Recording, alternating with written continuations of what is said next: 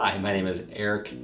I get to be the pastor here at Mosaic Church, and I just want to say welcome. Thanks for joining us for our Thursday night communion service as we just set aside an evening to remember Jesus' last night that he spent with his disciples sharing a meal before he then went to the cross. I don't know about you, but one of the things I miss so much during this season of quarantine at home is I miss going out to dinner with good friends. There's nothing quite like sharing a meal, good food, good conversation with good friends. And that's what Jesus chose to do on his last night before going to the cross. There's something sacred about sharing a meal. There's something sacred about this act of coming to the table together. Now, you probably ate some meal today. Maybe it was at home, maybe it was outside on a beautiful day like today. But your meal probably consisted of something that was maybe once a plant or something that once was an animal. But the reality is that something that once was alive had to die in order for you to be sustained. That plant had to be pulled from the ground, that fruit had to be plucked from a tree, that animal had to give its life so that you could live.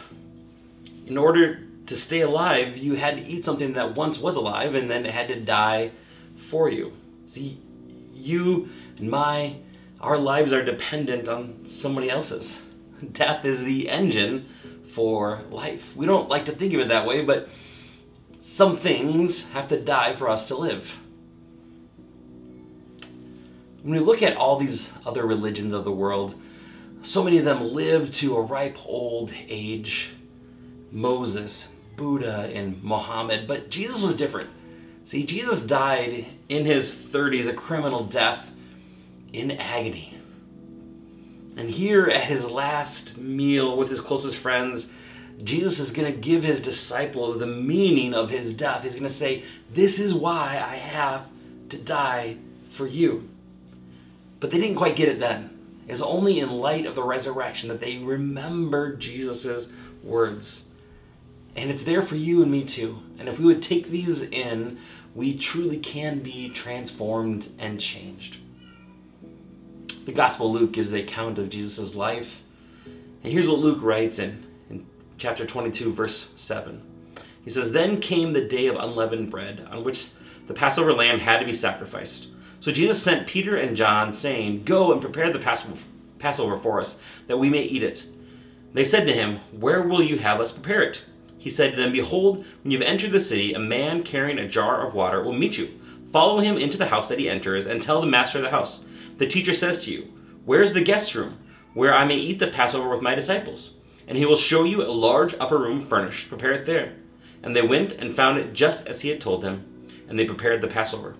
And when the hour came, he reclined at table, and the apostles with him. And he said to them, 'I have earnestly desired to eat this Passover with you before I suffer. For I tell you, I will not eat it until it is fulfilled in the kingdom of God.' And he took a cup, and when he had given thanks, he said, 'Take this, and divide it among yourselves. For I tell you, from now on I will not drink of the fruit of the vine until the kingdom of God comes.' And he took bread, and when he had given thanks, he broke it, and gave it to them, saying, 'This is my body, which is given for you. Do this in remembrance of me.'" What was so special that at this dinner, that's when Jesus is sharing why he had to come, that he had to die for them to be saved. What was so significant about this meal? Well, Luke tells us it was the Passover feast. So what does that mean? Well, the Passover was the most special holiday in the Jewish people. Jesus was Jewish. His closest disciples, his friends, were Jewish, and they would come together. This is probably the third or fourth time that they've celebrated Passover together. And this is something that the Jewish people have been doing for centuries. See, it was a way for them to remember how God had saved them.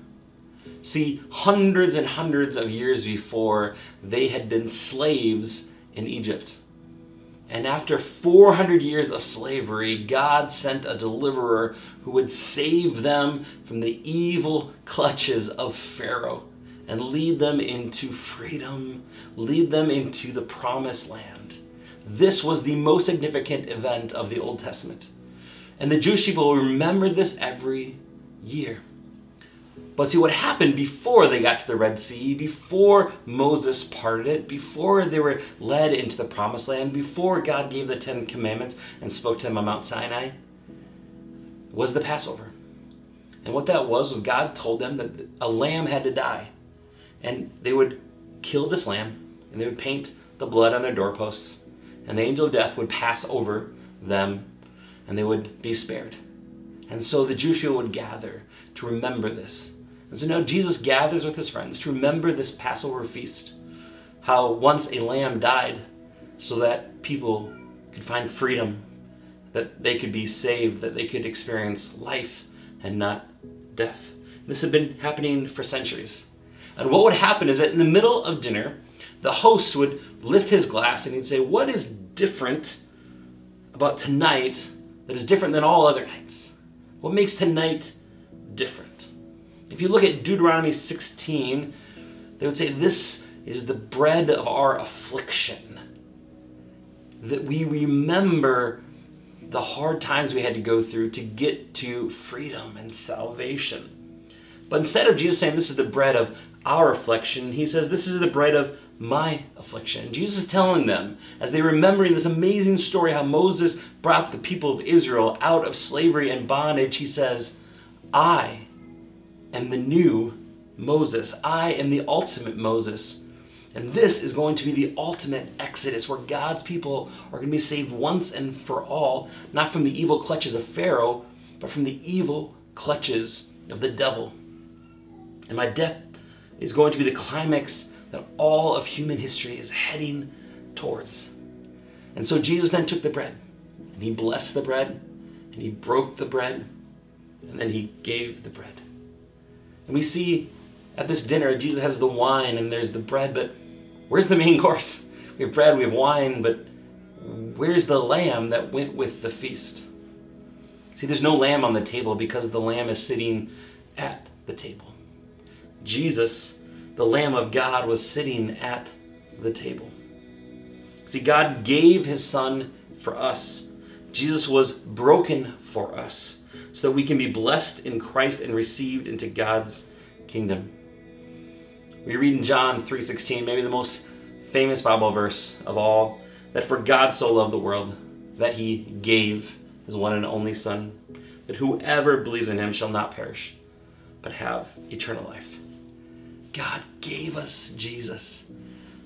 And God continues to give us that gift of salvation and freedom and life. And his Son then was broken. Isaiah 53:5 says this, but he was pierced for our transgressions. He was crushed for our iniquities. Upon him was the chastisement that brought us peace. And with his wounds we are healed. Isaiah made this prophecy hundreds of years before Jesus came, but then Jesus, the Lamb of God, fulfilled it. And with his death, we find life. With the stripes that he bore on his back, when that whip tore into his back, we now can receive healing so that we could be blessed. Ephesians 1:3 says, blessed be the God and Father of our Lord Jesus Christ, who has blessed us in Christ with every spiritual blessing in the heavenly places. You and I, we live in a broken, fallen world. This COVID-19 coronavirus is, such a indication that this world is not the way it is. That God created a world good and perfect with perfect shalom, peace between men, and peace between God and man, and peace between man and creation. But we sinned and we rebelled against God, and so sin has come into this world, and that means disease, and that means death, and that things like COVID-19. But God wants to bring us back to the way things are supposed to be. And so he brings healing and salvation and peace and joy and hope through Jesus. If right now you're feeling just in need of some hope, need of some peace, God wants to bless you through Jesus. But we have to receive him. Colossians 1:13 says, he has delivered us from the domain of darkness. He's the new Moses, leading us out of bondage and slavery and transfer us to the kingdom of his beloved Son. Jesus came to liberate bring salvation, but we have to receive him. And this season is a time for us to remember why Jesus came, our great deliverer, to lead us out of slavery and bondage, the Lamb of God who takes away the sins of the world.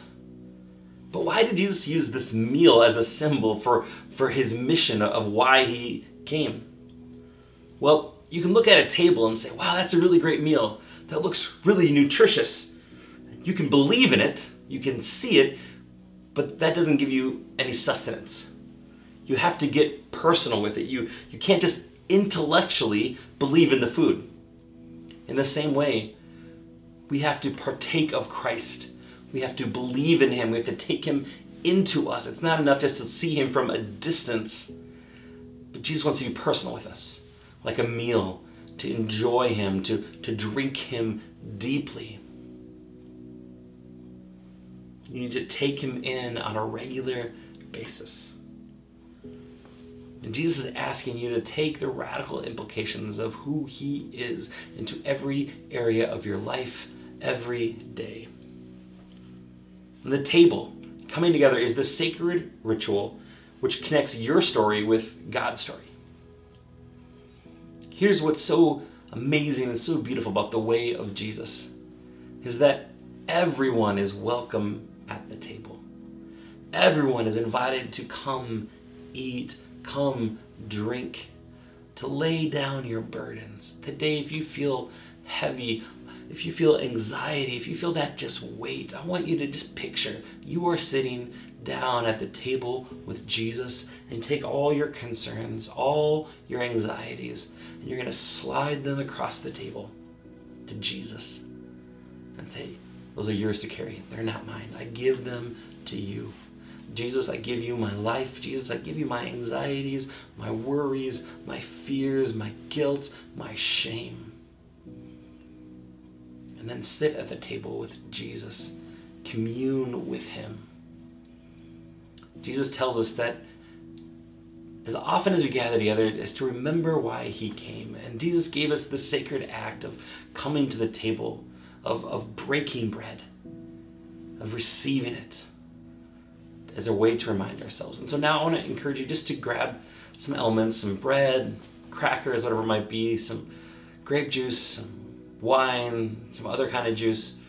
And we're just going to remember what Jesus did.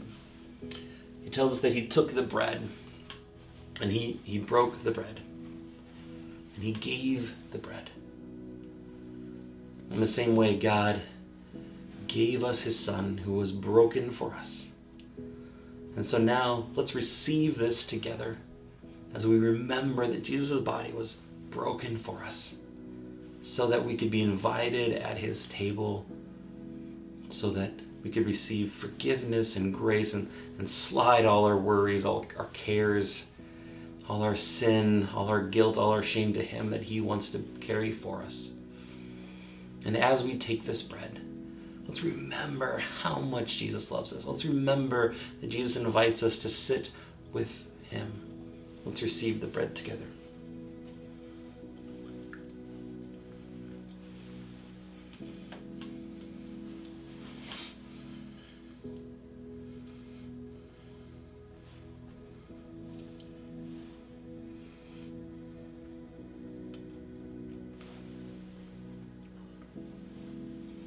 And then Jesus took the cup and he said, this cup is a reminder that my blood was shed for you. See, on Passover, the Jewish people, they painted blood over the doorposts and that home was saved. But when Jesus died, the blood of the Lamb of God was painted on the doorposts of the universe. And so all who believe and put their trust in him are invited to be saved, to come to the table. As you drink the cup, let it be a reminder that the Lamb of God shed his blood, that the Lamb's blood was painted on the doorposts of the universe, so that all are invited in, that all can be saved. Let us drink.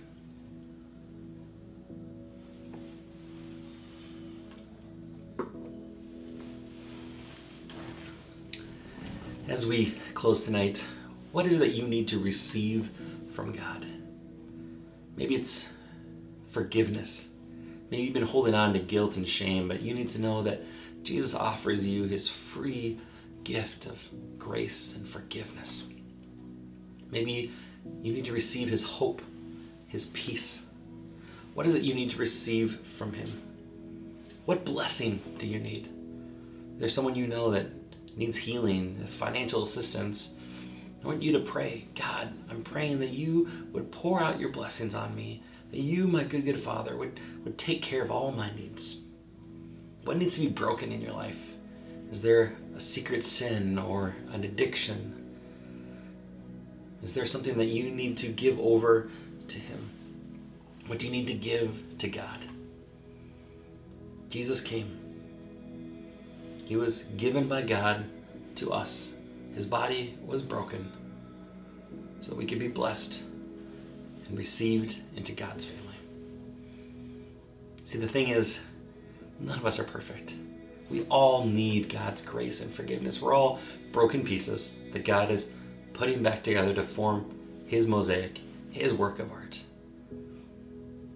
This week, I hope, as we head towards Easter, you will remember that you are invited to the table. That you can slide all your cares and worries over to Jesus. That he'll take them off your plate. You can sit, you can commune with Jesus as you just remember this week. It's such a symbol of how much Jesus loves us. That he went to the cross and then he rose again, defeating death on Easter Sunday. I'm going to pray, and then we'll close our service. God, thank you that you gave your Son, Jesus. Thank you that his body was broken for us, his blood was shed, so that we could be received into your kingdom, that we could receive grace and forgiveness, that we could be blessed. Thank you, God. I pray that we could just remember this week, remember how much you love us, that we could remember that Jesus paid the price we could not pay, so that we could sit at the table, that we could eat and commune with you. Thank you, God. In your name we pray.